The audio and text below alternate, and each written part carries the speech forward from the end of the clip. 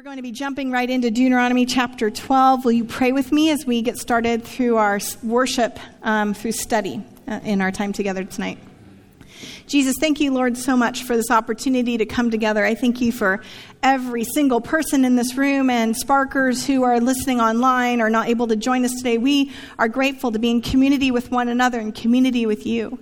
And right now we ask that our hearts would be turned towards you, that we would have ears that hear and eyes that see as we seek to understand you and our experience of you in this world through the study of your word. We ask it in the name of the Father and the Son and the Holy Spirit. Amen. Deuteronomy chapter 12. These are the statutes and ordinances that you must diligently observe in the land that the Lord, the God of your ancestors, has given to you to occupy all the days that you live on earth. For those of you not familiar, Moses is speaking and he's talking to the Israelites, and they are not yet in the land of Israel. They're on their way. So on their way, they're having conversation, and here they go. You must demolish completely all the places where the nations whom you are about to dispossess served their gods. On the mountain heights, on the hills, and under every leafy tree. Break down their altars, smash their pillars, burn their Asherah poles with fire, and hew down the idols of their gods, and thus blot out their name from their places. I just want to sit tight for a minute. I recognize the cognitive dissonance after I've just said, let's go have justice for people that we don't yet know who are coming into our land. And then we're going to let's blot out their names forever. Stick with me. We're going to keep reading our text, yeah?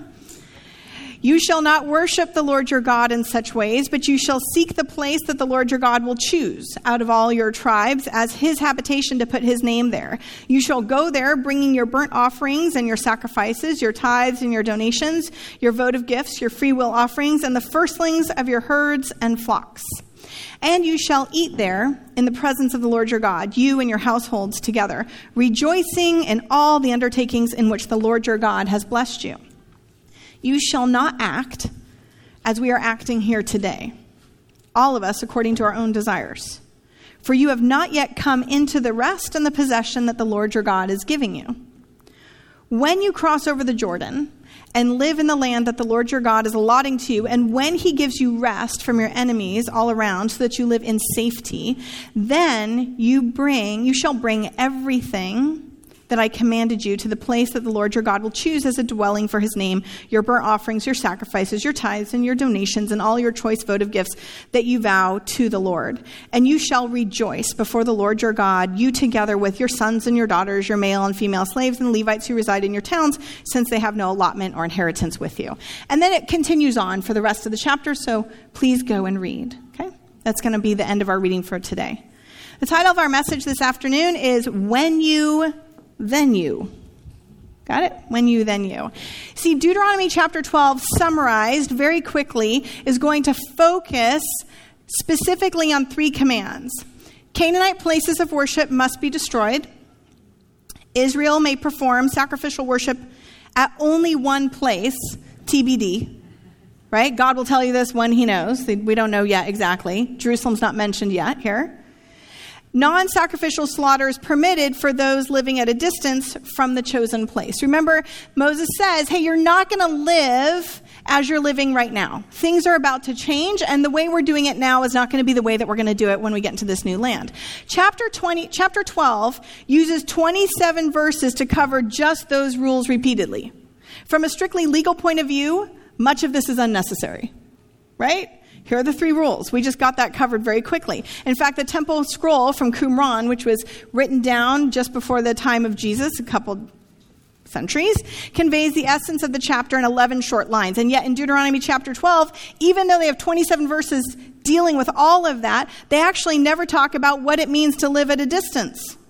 How far does that mean? So then they decided in the temple scroll just before the time of Jesus that living at a distance meant a 3 days journey from the temple. So this meant that anyone who wanted to eat meat, if you had a 3 days journey, maybe like I walk very slow, it's at least 3 days. You have 3 days journey out.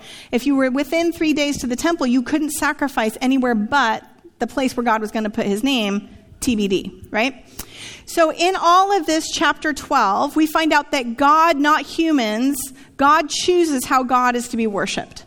You humans, as you've been doing this your own way or in a variety of different ways, as we've been wandering about in the wilderness, in temporary dwelling places and shelter, God is now going to choose how God wants to be worshipped. Not how we want to do it, but how God wants us to do it.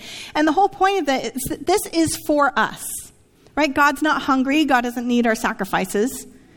God's not going hungry for our lack of sacrificial offering. In fact, right in this place when it talks about like rejoice and rejoice, it's literally like you shall celebrate. Deuteronomy emphasizes that sacrifices provided occasions for celebration over God's bounty, which in the principal ceremonial means that we are recognized by the book for thanking God. These occasions serve to inculcate love and reverence for God, stressing the effect the offerings have on people rather than any effect they may have on God. This is for us. We're to come together, we're to celebrate, we're to remember who gave us our good things, and we're to give God these offerings. In fact, the limitation of sacrificial worship to a single place is the most unique and far-reaching law in the book of Deuteronomy. This is going to be a very new thing. It affected the religious life of all the individuals, the sacrificial system, and the way festivals were going to be celebrated, and it affected the economic status of the Levites and even the judicial system. God wants all the people to come together in one place. This is going to impact everyone, regardless of any economic status. Everyone has to go and offer in this place. Now, if you're hungry and you want meat a different time of year, fine, you can do that, and there's going to be instructions for that, but you have to be at least 3 days distance from the temple in order to have that allowed. Maybe people were like moving further away, right? So they could have, most people didn't eat a lot of meat in this time, right? I mean, most of your animals you kept around to continue to sustain you throughout the year. Now, a couple other unique things just to look at this passage before we dive into a little bit of maybe some implications for today. The Bible does not require Israel to engage in a worldwide campaign against idolatry. Israel is not commanded to go out to the entire world and say, you're worshiping an idol, you're worshiping an idol, you're worshiping an idol, smash, smash, smash, right? Israel is just to do this in the land that God is giving them, in the land of the Canaanites. And specifically, we're told that Israel is to do this because if they don't, they're going to be lured into those same ways of the Canaanites. And if you continue to read through the rest of chapter 12, it's going to talk about how the Canaanites are doing some pretty wretched stuff, right? Including offering up their children into the fire. So God is concerned about how we go into this land and what sort of road signs are around us that we permit to continue to be in our space in this land that is this land between. Now here at Spark, we like to deal with tough topics, and so at other sermons we've dealt with, well, what about the Canaanites, and why is it okay for God to kick them out, and what are we going to do with all of that? And to that, I recommend you listen to the podcast, and we're sort of accumulating. We have some thoughts on that. Okay. I think also God recognizes that when we move into space, and this is true throughout the world, that sacred space replaces sacred space. And this is true at the most iconic place that any of us could probably picture in terms of the place to go and worship, where ultimately Israel will go, where God will put God's name, Jerusalem. Now, when you look at Jerusalem today and you sit on that horizon line up on the Mount of Olives and you glance towards this amazing city, you can see the Temple Mount platform that was built by King Herod in Jesus' day. But where is your eye immediately drawn to? It's immediately drawn to that beautiful golden dome, the Dome of the Rock. Now, just for those of you playing at home, the Al-Aqsa Mosque is right down here. It's that longer brown building just past the trees, like the roof goes there, and then there's a small dome. And just on the other side of that wall is the most holy space in Judaism today, which is the Western Wall, or often used to be called by the moniker the Wailing Wall, because it was the only place remaining after Rome destroyed the temple that used to sit right where that dome sits now. And just beyond that dome, in the picture, I can see the Church of the Holy Sepulchre, which is the place where most scholars believe the crucifixion, burial, and resurrection of Jesus occurred. Now, in Jesus' day, it would have looked a little bit more like this, where that Dome of the Rock was. You see the Holy of Holies of the Temple Mount right up there used to sit right there. And when Rome came in 70 CE and destroyed it, and then completed that destruction again later on in 135 CE, they replaced that holy space with holy space. In fact, even at the Church of the Holy Sepulchre in 135 CE, Hadrian was like, you know what? There's this group of followers of Jesus that are remembering this guy and thinking about this place, and we can't have them coming here and doing that, so we're going to replace that holy space with a temple to Jupiter. That didn't go over very well, but it was there for a short time. We can see, even though Hadrian tried to replace that holy space, that the Church of the Holy Sepulchre kind of won that argument. And where the Temple Mount was then, after that destruction occurred, later on, as Christianity spread, Christians started to move into that space, and it looks like maybe there were some Christians hanging out in that Temple Mount space.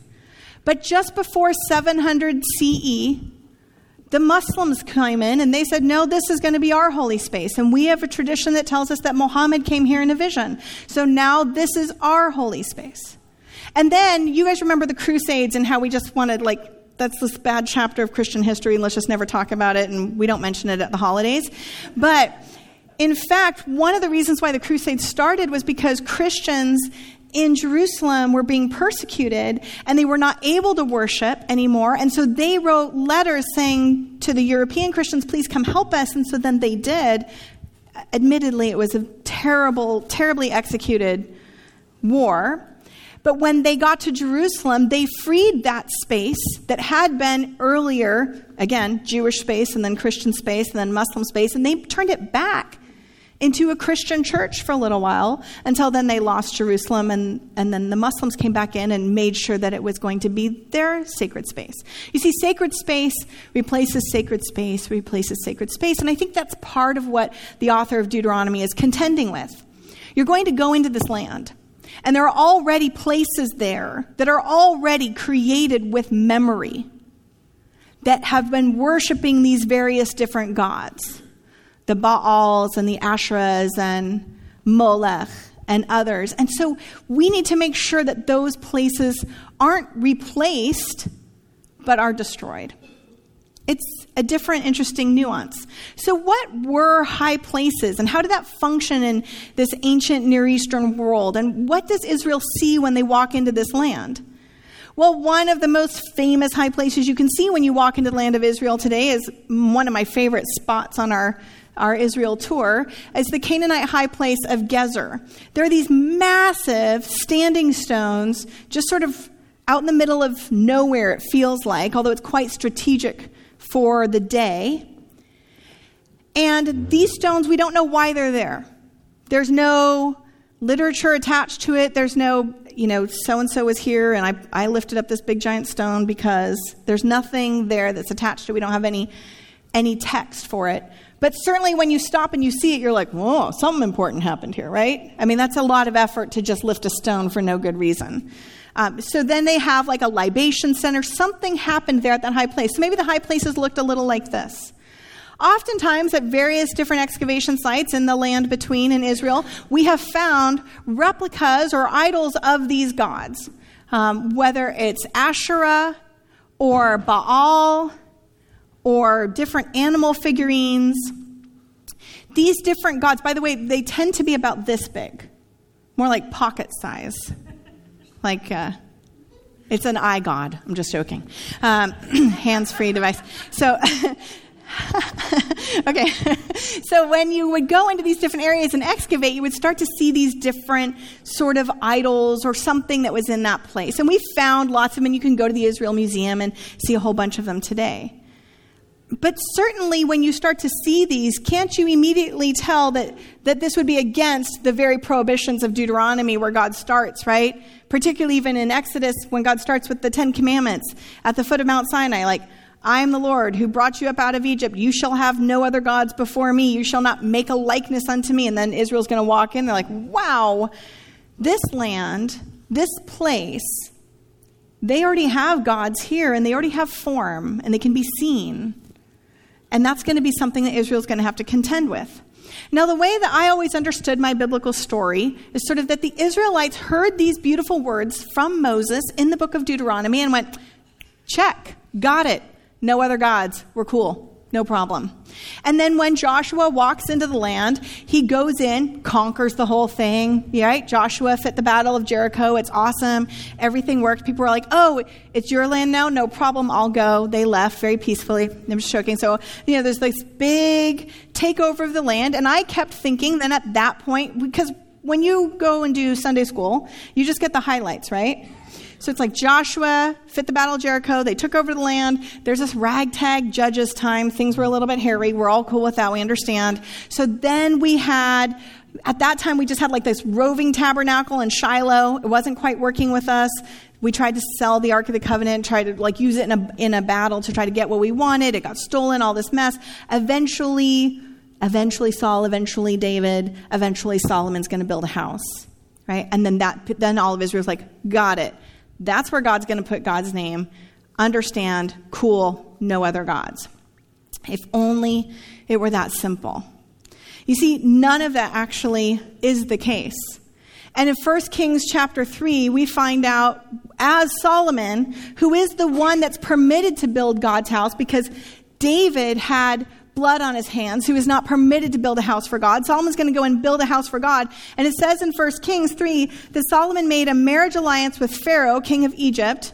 That was actually Gezer, that place with the high place, the big stones, that was given as a dowry by Pharaoh of Egypt to Solomon. So Solomon makes a marriage alliance with Pharaoh, king of Egypt. He took Pharaoh's daughter, brought her into the city of David until he had finished building his own house and the house of the Lord and the wall around Jerusalem. The people, this is at the time of Solomon's reign. The people were sacrificing at the high places, however, because no house had yet been built for the name of the Lord. Solomon loved the Lord, walking in the statutes of his father David, only he sacrificed and offered incense at high places. Okay, so then you're kind of like, get this little hint, like, well, maybe the problem is they just don't have a nice house yet. If they just had the nice house and they had the priest and everyone could kind of get things in order, then they would stop offering things up at the high place. So Solomon builds this beautiful, amazing, incredible house. He expands the kingdom massively. He's using slave labor to do it. He's having these incredible imports coming on in. And in 1 Kings chapter 11, after the dedication of the temple, so they got the house, right? Things should be set. Solomon says this, and I know it's big, but let me just think. Solomon loved many foreign women, along with the daughter of Pharaoh. Moabite, Ammonite, Edomite. He's like no respecter of persons. He'll just take any woman, foreign woman, no problem.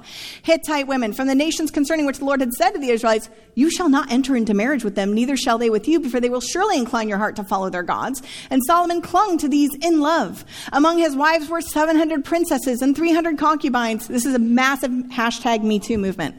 And his wives turned away his heart. For when Solomon was old, his wives turned away his heart after other gods. And his heart was not true to the Lord his God, as was the heart of his father David. For Solomon followed Astarte, the goddess of the Sidonians, and Milcom, the abomination of the Ammonites. So Solomon did what was evil in the sight of the Lord and did not completely follow the Lord as his father David had done. And then Solomon built a high place for Chemosh, the abomination of Moab, and for Moloch, that's the one you sacrifice your children in the fire for, the abomination of the Ammonites, and on the mountain east of Jerusalem. Right there, east of Jerusalem. And he did the same for all his foreign wives who offered incense and sacrifice to their gods. This again is the most wise person in all of Israel who has written our book of Proverbs, right? We have this idea that Israel, as they move forward, they're magical somehow. They're magical biblical people, and they just had these words from God, and they believed them, and then they did them, and this myth of progress, that things move forward as they should. But it didn't, and the Bible tells us so. But we never talk about it, because we don't like to talk about, we don't air dirty laundry, right? I mean, this is when you are at your high school reunion, you don't say, oh, by the way, I flunked this class, right? I did terrible at, thou shalt not make any other gods like me, right? I did terrible at that, I got an F. Right? We don't talk about our failures. We talk about the high points. And unfortunately, pastors, Sunday school teachers, the great biblical stories that come out every PBS season for Christmas and Easter, they never talk about the realities that our Bible tells us happened. In fact, it's so horrible that in 2 Kings chapter 18, King Hezekiah starts to institute some reforms. Now, King Hezekiah, there's a series of good kings and bad kings, and mostly bad in the north and some more good in the south, but still everyone's kind of a mess. But at the beginning of 2 Kings chapter 18, it says this: that in the 3rd year of Hoshea, son of Elah, king of Israel in the north, Hezekiah, son of Ahaz, king of Judah, began to reign. He's 25 years old, and as he's doing, he says, I'm going to remove the high places, verse 4, smash down the sacred stones, and cut down the Asherah poles. He broke into pieces the bronze snake Moses had made, and up to that time the Israelites had been burning incense to it. It was called Nehushtan. Hezekiah trusted in the Lord of the God. There's been no king like him since. He holds fast to God. And it's so significant to Hezekiah's reign that he has done this, that when King Sennacherib of Assyria in the north comes and lays siege to Jerusalem, he sends the people to go to the wall and say, hey, why are you trusting Hezekiah? Isn't he the guy that cut down all those high places? Surely no God will protect you. You've sort of made the gods angry here in this land. So pagan worship or non-Israelite worship was known for worshiping multitude of gods in a lot of different places. And Israelite worship under Hezekiah had become known for trying to centralize worship to the place where God put God's name and trying to tear down those high places. In fact, we have some hints of Hezekiah's reforms happening at this beautiful, incredible place south towards the Negev called Arad, Tel Arad. It's mentioned in the book of Numbers. And this fortress is from the Iron Age period, from the period of the kings. And if you go and hike up to the top of the forest, or you can get that bus ride up to the top, but you go and hike up to the top of the fortress, if we get that aerial view, you start to look in, and there is an Israelite, Judahite, holy space. And the proportions there are very, very similar to those that God tells should be in place in Jerusalem. But it's not Jerusalem, y'all. It's way down south. And as you move further in, you see an altar that's there. And then you see a Holy of Holies precinct. And there we have 2 incense altars, one big, one small, and 2 standing stones, one big, one small. Why? When archaeologists found this place, they found that it had been destroyed carefully, almost respectfully, like the people who were there here connected somehow, and this is Yahwistic worship. They connected somehow with God, the God of Israel, but they knew that the place wasn't correct, and so they tipped the stones over gently. They tipped the incense altars over gently and covered them up gently. So when archaeologists walked in and started digging, when Aharoni did this in the 60s and 70s, they found something that had been respectfully destroyed. And they suggest, archaeologists suggesting, this is part of King Hezekiah's reform. Because why 2? Well, archaeologists are suggesting it's because this place, while very connected to Judah and very similar to the place we might find in Jerusalem in Solomon's day, had 2 gods they were worshiping. And Israel had done that synchronistic thing where they had taken the worship of the one true God of Israel, Yahweh, and they'd mixed it in with Asherah. And so we have these 2 gods. This is exactly what Deuteronomy is warning us against, isn't it? That when you get there, you're going to start to do this other thing. So it looks like, wow, good job, Hezekiah. You did a good job. You tore down some high places. It was hard for the people, but you started to do the good, hard thing. And then we find out that in 2 Kings 23, King Josiah, who becomes king when he's 8 years old, they discover the book of the law, the book of Deuteronomy, the Torah, and upon reading it, they're like, oi, right? Like, we're doing a whole bunch of things that we shouldn't be doing. And so then Josiah institutes some new commands. Let me just note some things that Josiah has to do as he renews the covenant. He smashes to pieces and throws in the rubble into the Kidron Valley, right next to the Jerusalem temple, all of these different altars that the kings had put up. There's high places. He desecrated the high places that were east of Jerusalem on the southern hill, the ones Solomon, king of Israel, had built for Ashtoreth. So apparently Hezekiah didn't do everything. And then he takes down all of these places, he smashes them, and he smashes down the sacred stones, cut down the Asherah poles, covered with the sites now with human bones. But as he's doing this, you guys, he's finding things in the temple where there were temple prostitutes in the temple of Jerusalem, with Asherah poles, with Asherah shrines. And he has to tear all that down. Now, they have the Torah, don't they? They have the book. They've had these commands. So this is where scholars will have these debates. Well, did they really have it? Or are these words in Deuteronomy truly written and spoken by Moses at this time? Or were they spoken unto the name of Moses during the time of the reforms to try to explain? At what point did Israel truly and really understand that they were supposed to have centralized worship in one place? I think I resonate with this story, and I like this chapter in Deuteronomy so much because there are a lot of things that I have believed at various points in my life that needed some revisitation. You guys know lemmings don't commit mass suicide? That's not a thing. In fact, there's a children's book about it that says, like, read the book, Lemmings, because the lemmings in the children's book keep trying to throw themselves off the cliff. And they're like, no, read the book. You don't actually do that. In fact, lemmings have been so mythologically treated in our culture that in the 1530s, a geographer, Ziegler of Strasbourg, proposed the theory that the creatures fell out of the sky during stormy weather and then died suddenly when the grass grew in the spring. And people believed that, like, oh, sure. Nobody had ever seen a lemming fall out of a sky in stormy weather. Like, I got that. That's not right. And then later on, like, no, that sounds insane. Of course they fall out of the sky, but they've been brought over by the wind. That's what makes more sense, right? So, like, this is just in the 1500s when we have the expectation that the Israelites should have it all together and should have everything figured out and shouldn't have any connection to any other gods, shouldn't have any working their faith out with fear and trembling. We don't even examine our own insanity not that long ago where we thought lemmings fell down from the sky and then, right? I mean, that's nuts. I'll give you something more recent. You can say, well, that's the 1500s. They didn't have social media yet. Okay, fine. So, my mom just had knee replacement surgery at Stanford this week. My dad had knee replacement surgery about 15 years ago. When he had knee replacement surgery 15 years ago, immediately following, like getting right out of surgery, double knee replacements, they put him in this machine, which at that time is called the continuous passive motion machine, and now they call it the constant pain machine. Your knees have just been replaced. They strap you to this machine, and they just passively bicycle your feet. They have found that there's no benefit at all to this except to cause constant pain. And so my dad, only 15 years ago at the same hospital, not some backwoods, at Stanford, had to go through the constant pain machine. My mom has her knee replaced. Somebody like, yeah, no, don't do that. Just rest. There's no benefit to that at all. In just 15 years, we've learned something and things have changed, right? This is the when you know better, then you do better. And we need to allow the people in our lives to do this too.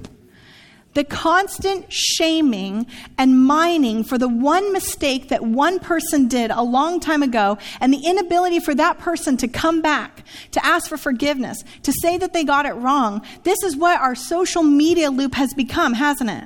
We find that one flaw, that one person, it makes the rest of us scared to even say our very name. Maybe I got that wrong. Maybe I shouldn't say my name. I don't know. Did my parents really name me that? We're going to freak out, right? Like, I am so afraid of saying anything. Have you guys anyone really tried to tweet and put out, like, anyone like me? Like, where I'm like, no. Okay, no. Okay, no, delete. I just back away entirely because I'm so afraid of the crazy and the constancy of the you didn't get this right and you didn't do that right and the nitpicking. We can't live like this anymore. That constant shaming that we're finding happening, this is what we do in our culture and our society. And yet I think the Bible is saying, don't do that. Let people be in their moment in time. Let them tell that story. And yes, you're right. Today, standing here looking back, Solomon is a hot mess. Probably that time too. Everyone's like, he's a mess, right? And the Bible kind of says that. But we can at least allow people to grow and get better. And when it's our own self, right? Like, sometimes I get things wrong. How Worrying William deals with shame. Right? The fear that you have gotten something wrong and it becomes paralyzing and you'll never get it right again. And this happens so much in our Christian faith. So much so that as people have processed and started looking at, but I can't believe I used to believe that thing. That we get afraid to believe or move into anything. We are paralyzed. We can't move into any position of certainty. Well, what do I know? If I don't know that, what do I know? And I'm afraid of getting it wrong, and I don't know what to do. Maya Angelou with the loosely attributed quote, again, that's the thing we kind of talk about, like when we talk about these things, but I did then what I knew how to do, and now that I know better, I do better. There's such freedom in that. I love that here in the book of Deuteronomy, it says, when you get here, then you will change this thing that you're doing. You're not going to be able to do all the stuff that you've already done, but you're changing, Israel. You're learning, you're growing, just like the rest of us. And when you faith requires patience and humility and grace and forgiveness and love. I think our most famous passage on love is the Apostle Paul from 1 Corinthians chapter 13. We say it at weddings. Love is patient, love is kind, love is not envious or boastful or arrogant. Oh, if only social media could be ruled by this, right? Or rude. It does not insist on its own way. It's not irritable or resentful. It does not rejoice in wrongdoing. Oh my goodness. How much do we just rejoice in wrongdoing in our culture? Right? I found the one thing that one leader or that one politician said, and it's going to somehow... Howard Dean, this is a long time ago, right? Do you remember he did that one, woohoo! And everyone's like, that's it, you're out, right? Just say he did that one weird scream and nobody could have him anymore. It was like, that was it, disqualified him, right? But love does not rejoice in wrongdoing, but rejoices in the truth. It bears all things, believes all things, hopes all things, endures all things. When you faith allows for love to be present. It allows for transformation to be present. Love and humility then anticipates progressive revelation, because this is how 1 Corinthians 13 continues, you guys. Love never ends. But as for prophecies, they'll come to an end. As for tongues, they will cease. As for knowledge, it will come to an end. Like what you know now, Israel, is not what you will do then. For we only know in part. And we prophesy only in part. But when the complete comes, the partial will come to an end. When I was a child, I spoke like a child, I thought like a child, I reasoned like a child, and when I became an adult, I put an end to childish ways. For now we see in a mirror dimly, but then we will see face to face. Now I know only in part, then I will know fully, even as I've been fully known. And now faith, hope, and love abide. These three, the greatest of these is love. Right? When we have a when you faith that is characterized by love, it's characterized by humility and an awareness that we don't know fully yet. There's a church in Colorado, and I apologize, I cannot remember the name, but they have a statement of faith on their website, and it says, "We believe," and then parentheses says, "for now." Now, I think the more conservative me 20 years ago would have been like, they are wishy-washy. They don't believe, and I use conservative. I feel so conservative. I'm not thinking, I don't know what that means. Those terms are so loaded. The me of 20 years ago would have thought that's wishy-washy. The me of today looks at that and says, I think there's hope that people who are leading in an area of the divine have said to themselves, I'm going to check myself. I might not fully know and understand the mind of God. When you faith ushers in new beginnings. It ushers in a new us. We have all these stories with Jesus, right? John chapter 4, John chapter 8, and more, right? The woman at the well gets, okay, that's what you've done before. When you were this, you did that, but now you're going to do this, right? The woman who's caught in adultery, okay, that's how you lived before when you were this, but now go sin no more. The Apostle Paul is like the best example of the when you, then you, right? He's like, I know what's best. I'm going to go persecute this crazy cult. They are definitely drawing all the people away. And then he has this amazing, incredible experience of redemption and revelation and repentance and a prophetic call. And he's like, oh, when that happens, then you end up becoming the apostle. Deconstructing and discovering are part of our historical faith journey. This is part of who we get to be. When we want to wrestle and talk about decolonization of our faith, this is not something new. This is something we've been doing for millennia. This is part of our faith tradition.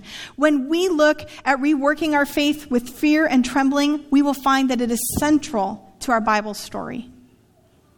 I think there's a lot of times where people want to say, well, that's because it's the journey, not the destination. And then you're going to find somebody else who's going to say, it's not the journey, it is the destination. And then we're going to say, yeah, it's both and. It is the journey and it is the destination.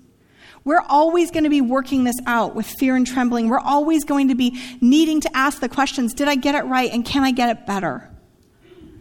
And for those of us in this room who've been asking those big questions, I bet each one of us here has some issue that we've shifted on completely.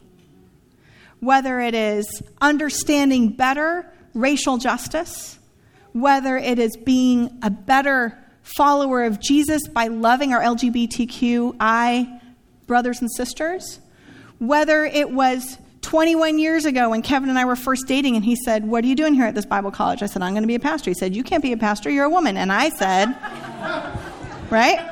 And I said, we won't date. And that week he changed his position. So all of those things...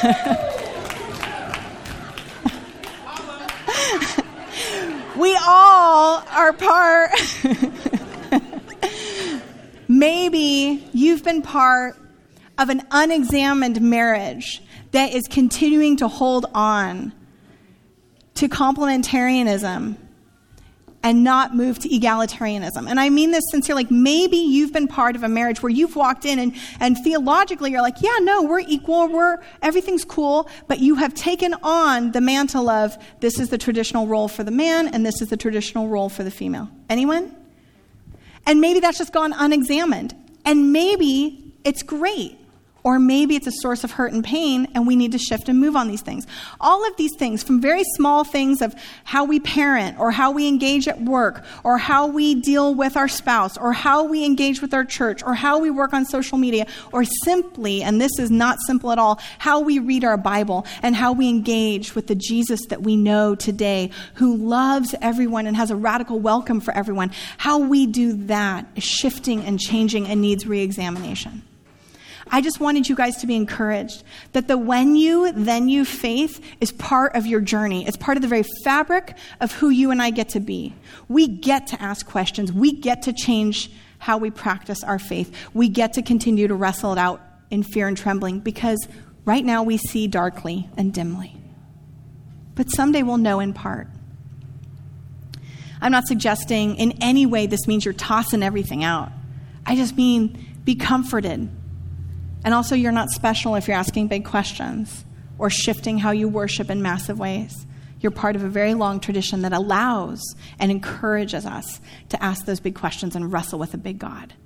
And in all of it, Jesus has ushering in for us new beginnings, new ways of life. I want to invite you all to the table, this radical welcome that Jesus has in our life, where all are welcome at this table, every single one of us. For in the night in which he was betrayed, our Lord Jesus took the bread, blessed, and broke it, saying to his disciples, take and eat. This is my body given for you, and do this in remembrance of me. And likewise, after supper, he took the cup, gave thanks, and gave it to them, saying, drink this, all of you. This is my blood of the new covenant, which is shed for you and for many for the forgiveness of sins. Do this as often as you drink it in remembrance of me. Come, the table's prepared, all are welcome.